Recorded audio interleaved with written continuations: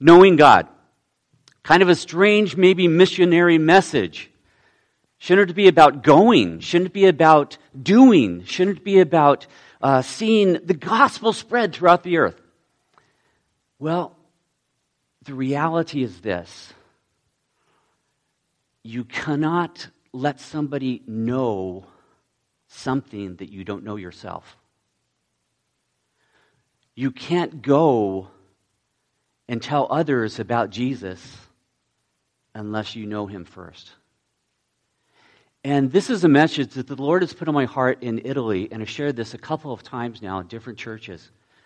Because I think as the body of Christ,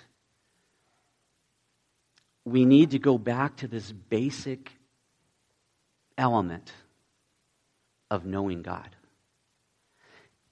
In Daniel, it says this, "But the people who know their God shall be strong and carry out great exploits."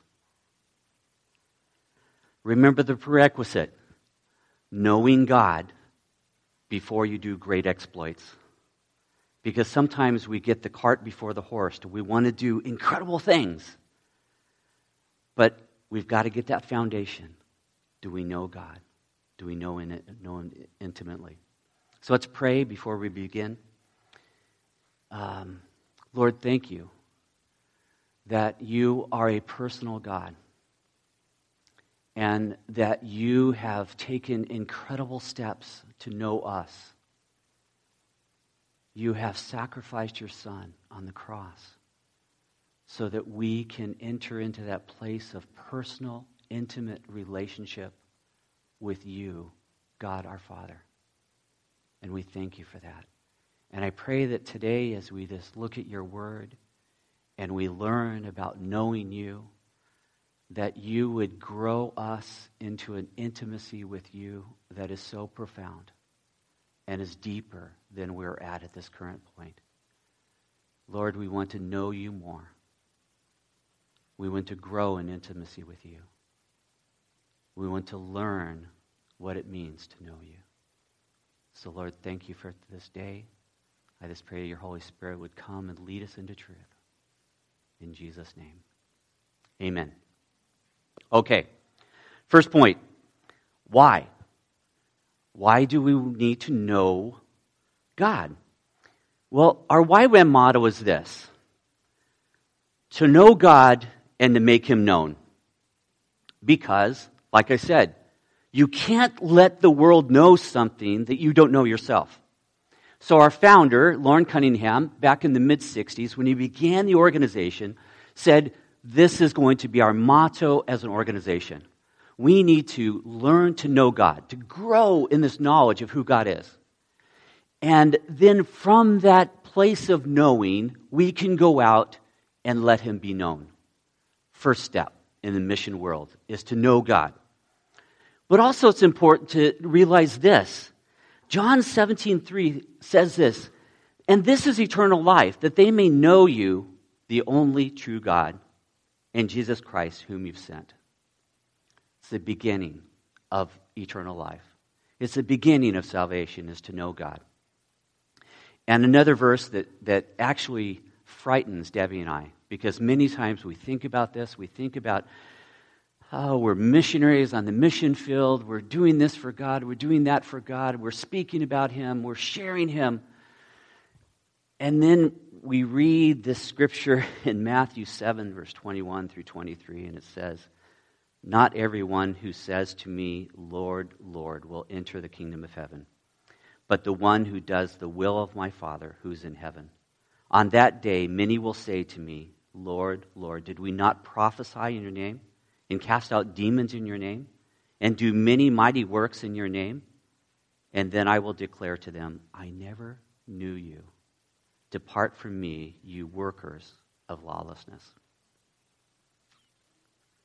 You know, it's interesting to note, religion and religious acts is not the equivalent of salvation. Salvation is knowing God and knowing him intimately, knowing him in a depth of understanding of who God is, and entering into that personal relationship with him.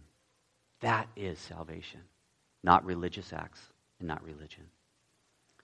But the dilemma is this.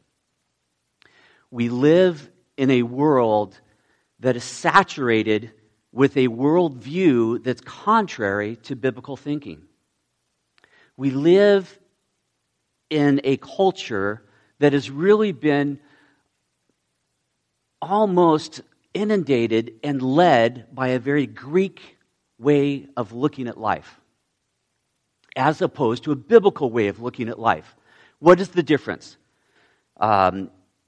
It's simply this: doing versus being. It's what you know versus who you know. It's a holistic view of life versus a compartmentalized or segmented way of life.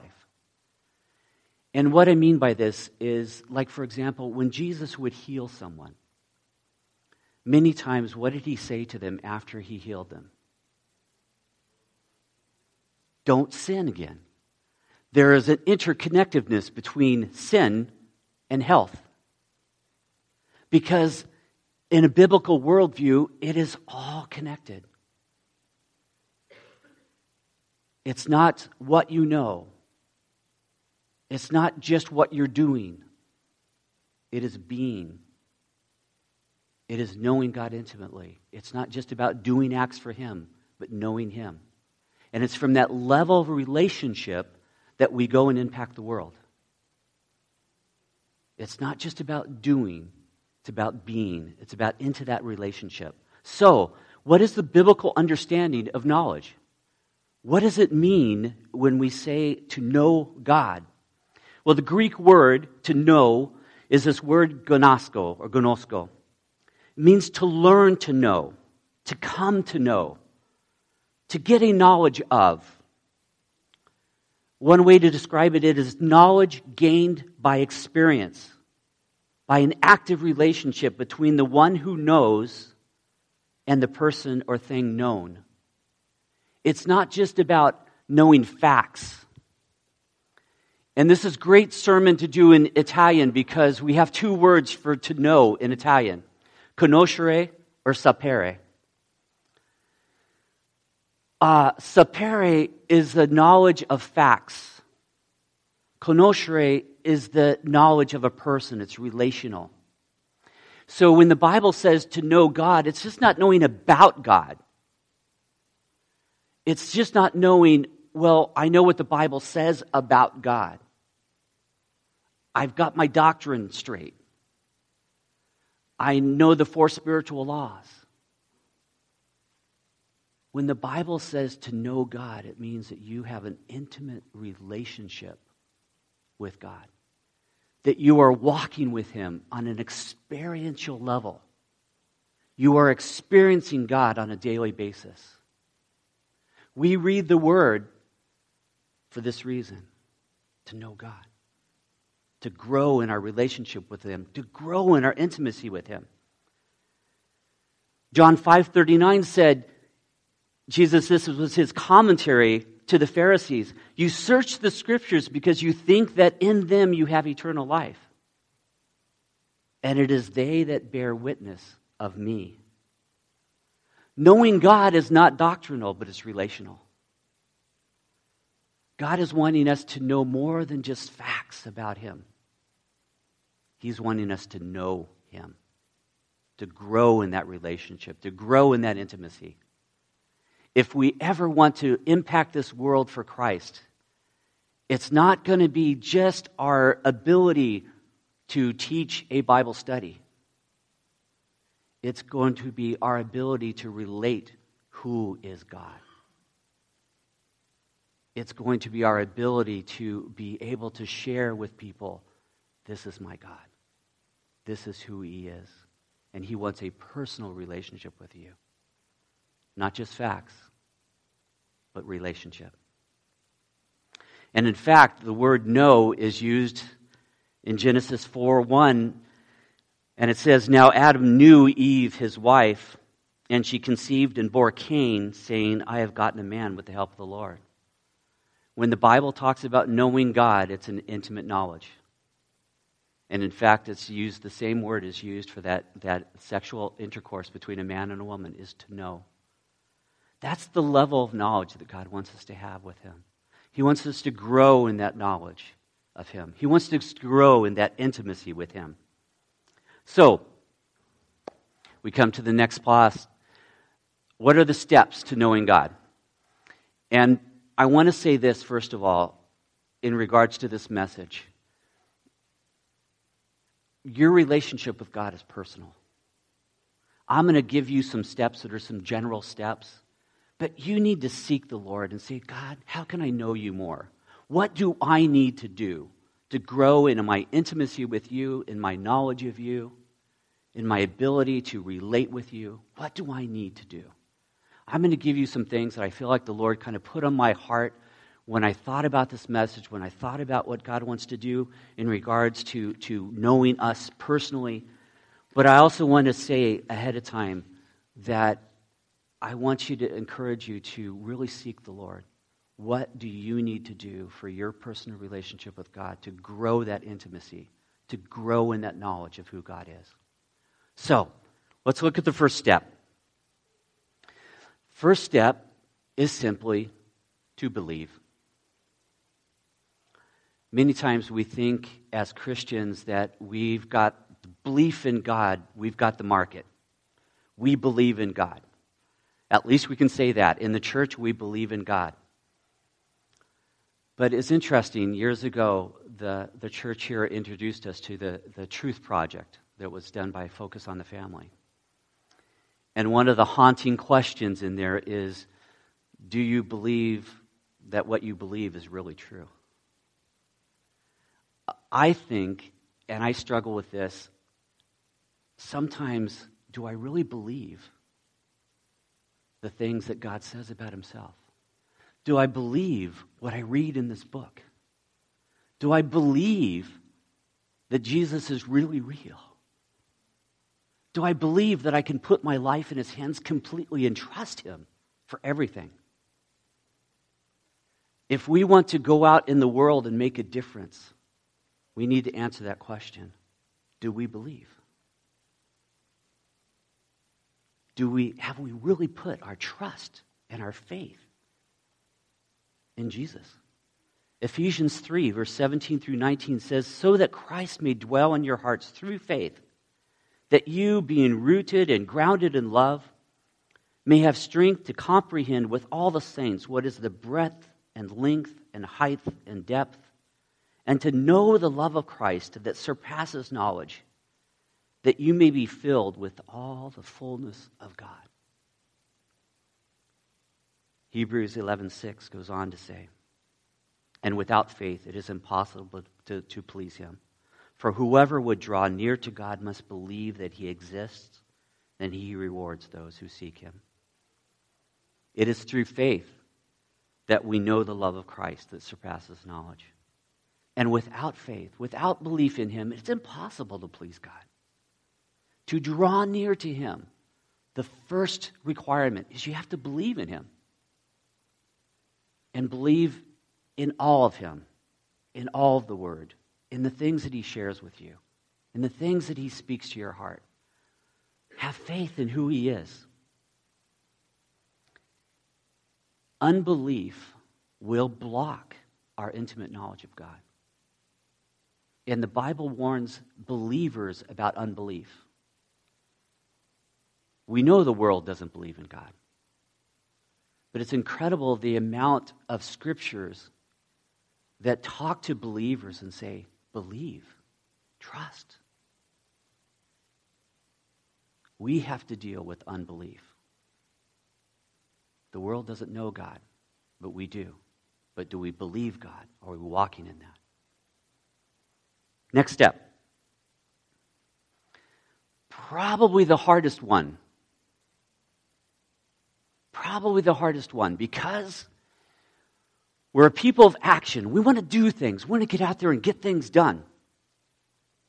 And yet, if we want to grow in our intimacy with God, one of the things we have to do is we have to learn how to be still. how to be quiet in His presence. Psalms 46:10 says, "Be still and know that I am God. I will be exalted among the nations. I will be exalted in the earth."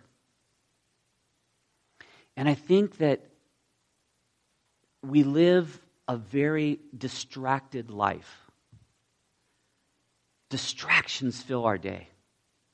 It was interesting, the other day I read on Facebook and somebody was talking about, whether this generation is more green than the past generation. And one of the things that it said in this little story is this person talked about in the old days, there was only one electrical outlet in the living room because there was only one electrical appliance. That was the TV with the screen of size of a handkerchief. That was the only thing that was in the living room. I mean, today, think of all the electronic devices we have around us. We have our cell phones, we have our tablets, we have our computers, we have the TV, we have the radio, we have everything that's here. And many times, those things can become a distraction to knowing God. We have to find that place for each of us, and it's very personal, wherever that place is, where you can be still and know God. Maybe it's going to the mountains. Maybe it's going to the beach. Maybe it's going to the closet in your house and shutting the door. John Wesley's mom used to put a handkerchief or a scarf over her head, and that was her quiet time with God. And she would tell the kids, "Do not disturb me. I am having my time with God." And that was her place of being still before God, even with things around her. But she was able to discipline herself to do that, to be still before God and to know Him. So find that place. Find that place. Next step. I love this picture. Have you guys seen this picture? It's a wonderful, I don't know if you can see it so well. It's so cool. Look for it on Google. We need to embrace the Father. We need to embrace God. Let me read the scripture in Genesis chapter 3, verses 1 through 5. "Now the serpent was more crafty than any other beast of the field that the Lord God had made. And he said to the woman, 'Did God actually say, you shall not eat of any tree in the garden?' And the woman said to the serpent, 'We may eat of the fruit of the trees in the garden, but God said, you shall not eat of the fruit of the tree that is in the midst of the garden, neither shall you touch it, lest you die.' But the serpent said to the woman, 'You will not surely die.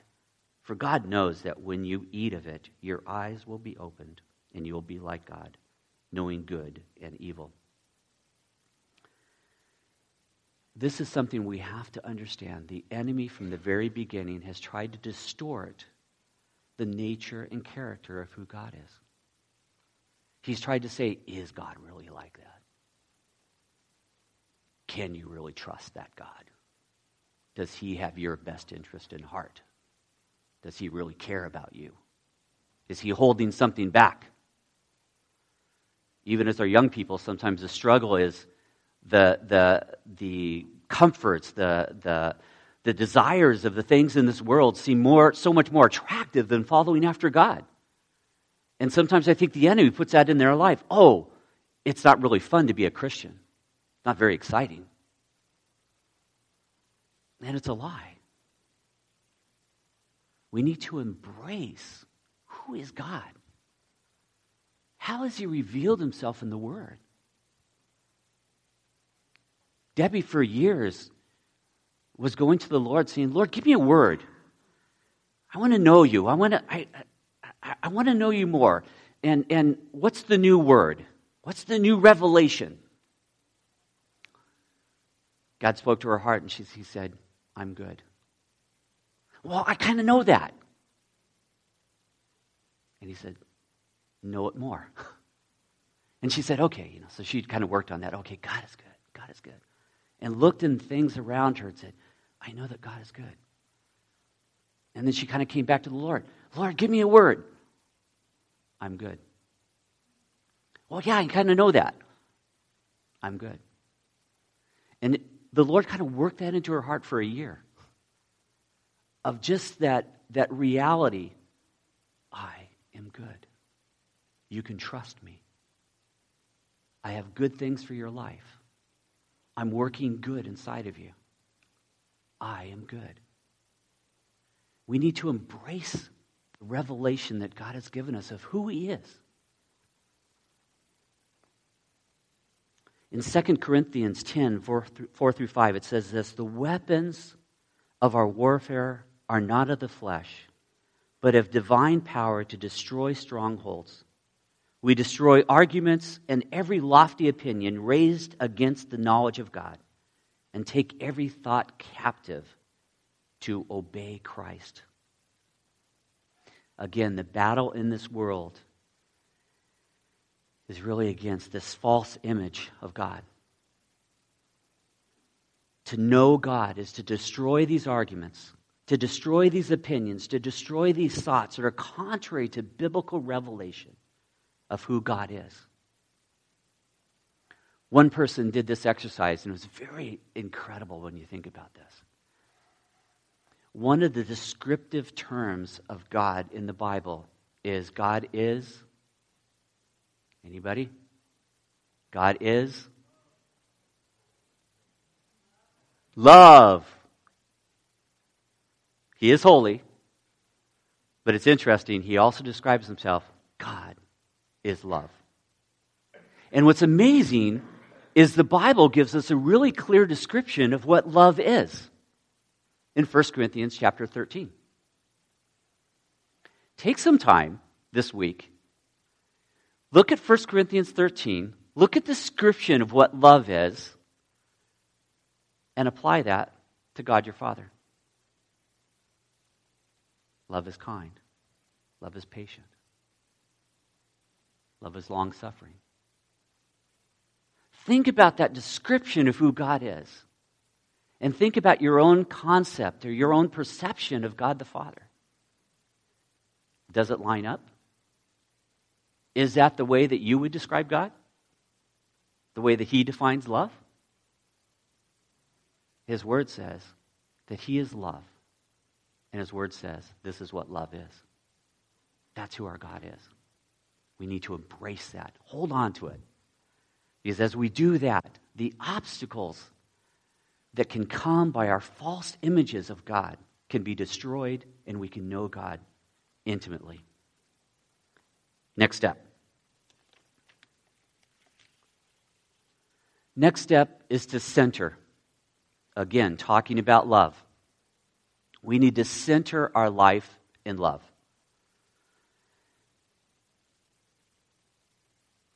In my context of serving God in Italy, I have to say that sometimes the church is not a very good example of love. The church in Italy can be, and this is obviously generalizations can get you in trouble, okay? So please understand this generalization. Many times the church in Italy can be very judgmental. It can be very divisive. It can be very critical. And really it's the church around the world, because we're people, and many times we act this way. But if we want to know God, we need to center in this primary aspect of who He is. He's love. We need to walk in love. We need to walk in forgiveness. We need to walk in acceptance. We need to walk in an attitude that's not so critical, that's not so willing to tear down, and an attitude that says, I love you. I know you're not perfect. I know you make mistakes.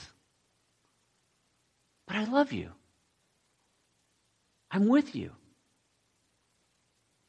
That's who our God is. We need to center our lives in love. 1 John 4, 7 and 8 says, Beloved, let us love one another, for love is from God. And whoever loves has been born of God and knows God. Anyone who does not love does not know God, because God is love. Very simply, you can know the depth of someone's intimacy with God in their ability to love others. In the areas that you are struggling in loving others is the areas you need to grow in your intimacy with God your Father. Because the Bible is very clear. To know God is to love. In the areas where you do not know God, there is a lack of intimacy with God your Father. We need to grow in that love. We need to center our life in love. So unloving attitudes indicate a lack of intimacy with God.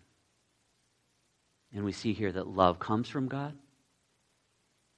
Love is salvation and knowledge of God. We see the connection there between knowing and the salvation. And wherever there is not love, there is not the knowledge of God, because God is love. Okay, our last step. I saved the hardest one for last. And the reality is simply this. If we want to be world changers, if we want to be a people that make an impact on this world, we're going to have to die to ourselves. We're going to have to see the reality of the cross working in our lives if we're going to make an impact in this world. So if we want to know God, we have to learn how to crucify. We have to learn how to lose everything to know Christ. Philippians 3, verse 8 through 11.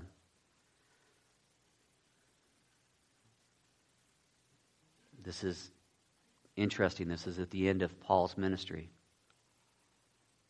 Like I shared yesterday, I was recently in the church in Rome that holds the supposed shackles that Paul was brought to Rome in when he was led as a prisoner to Rome and eventually gave his life for the Lord there.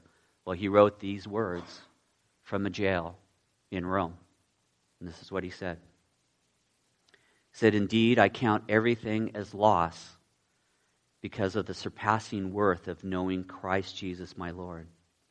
For his sake I have suffered the loss of all things and count them as rubbish, in order that I may gain Christ and be found in him, not having a righteousness of my own that comes from the law, but that which comes through faith in Christ, the righteousness from God that depends on faith, that I may know him and the power of his resurrection, and may share his sufferings, becoming like him in his death, that by any means possible I may attain the resurrection from the dead." The reality of the Christian life is simply this. There can be no resurrection without a crucifixion. There can be no power without laying some things down. Laying down maybe our own rights, our own privileges, our own lives, to be able to go and share the love of God. God wants to do some incredible things in this world, and he wants to use us to do it. But many times the things that get in the way more than anything is us, our own stuff, our own baggage. And we need to be able to lay that stuff aside and say, "God, everything I have is yours. There's nothing I have that you did not bring into my life, either by giving me the ability to go work, by giving me that job. Whatever it is that we have, it's because of his grace in our lives."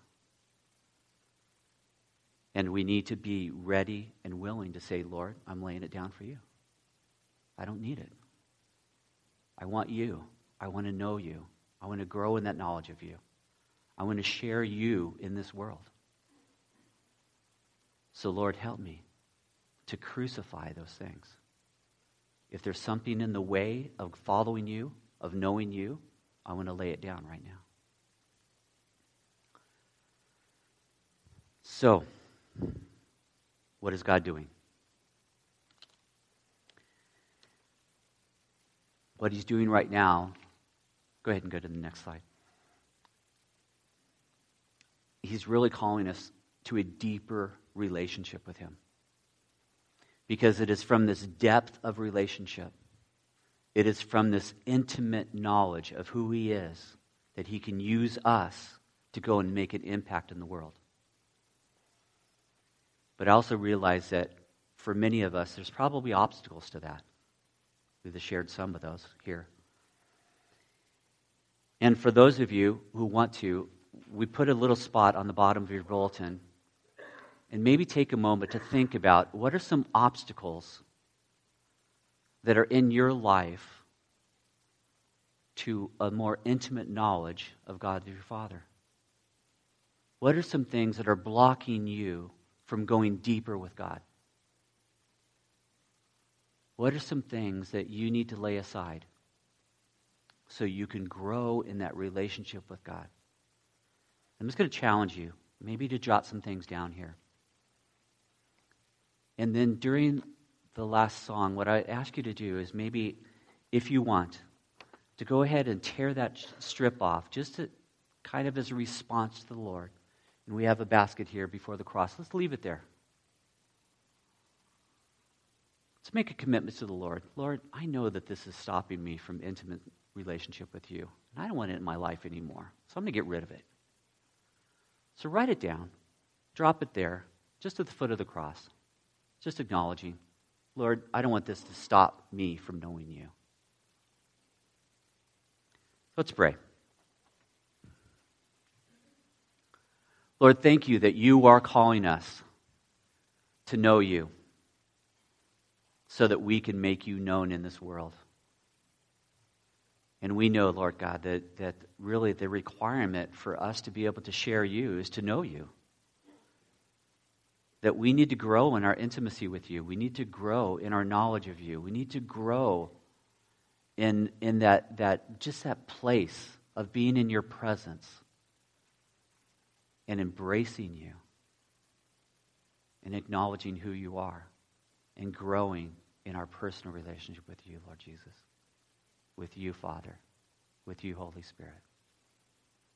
So right now, we just want to lay aside any obstacles. We want to lay aside anything that is blocking us from knowing you in a deeper way, because we want to go into the deep end. We want to go away from the shallows, and we want to grow in you. Lord, thank you for this day. Thank you for this congregation of heroes that helps support so many of us to go out and do a work for you. Lord, use this body in even a greater way to impact Riverside, to impact this nation, to impact the world. In Jesus' name, amen.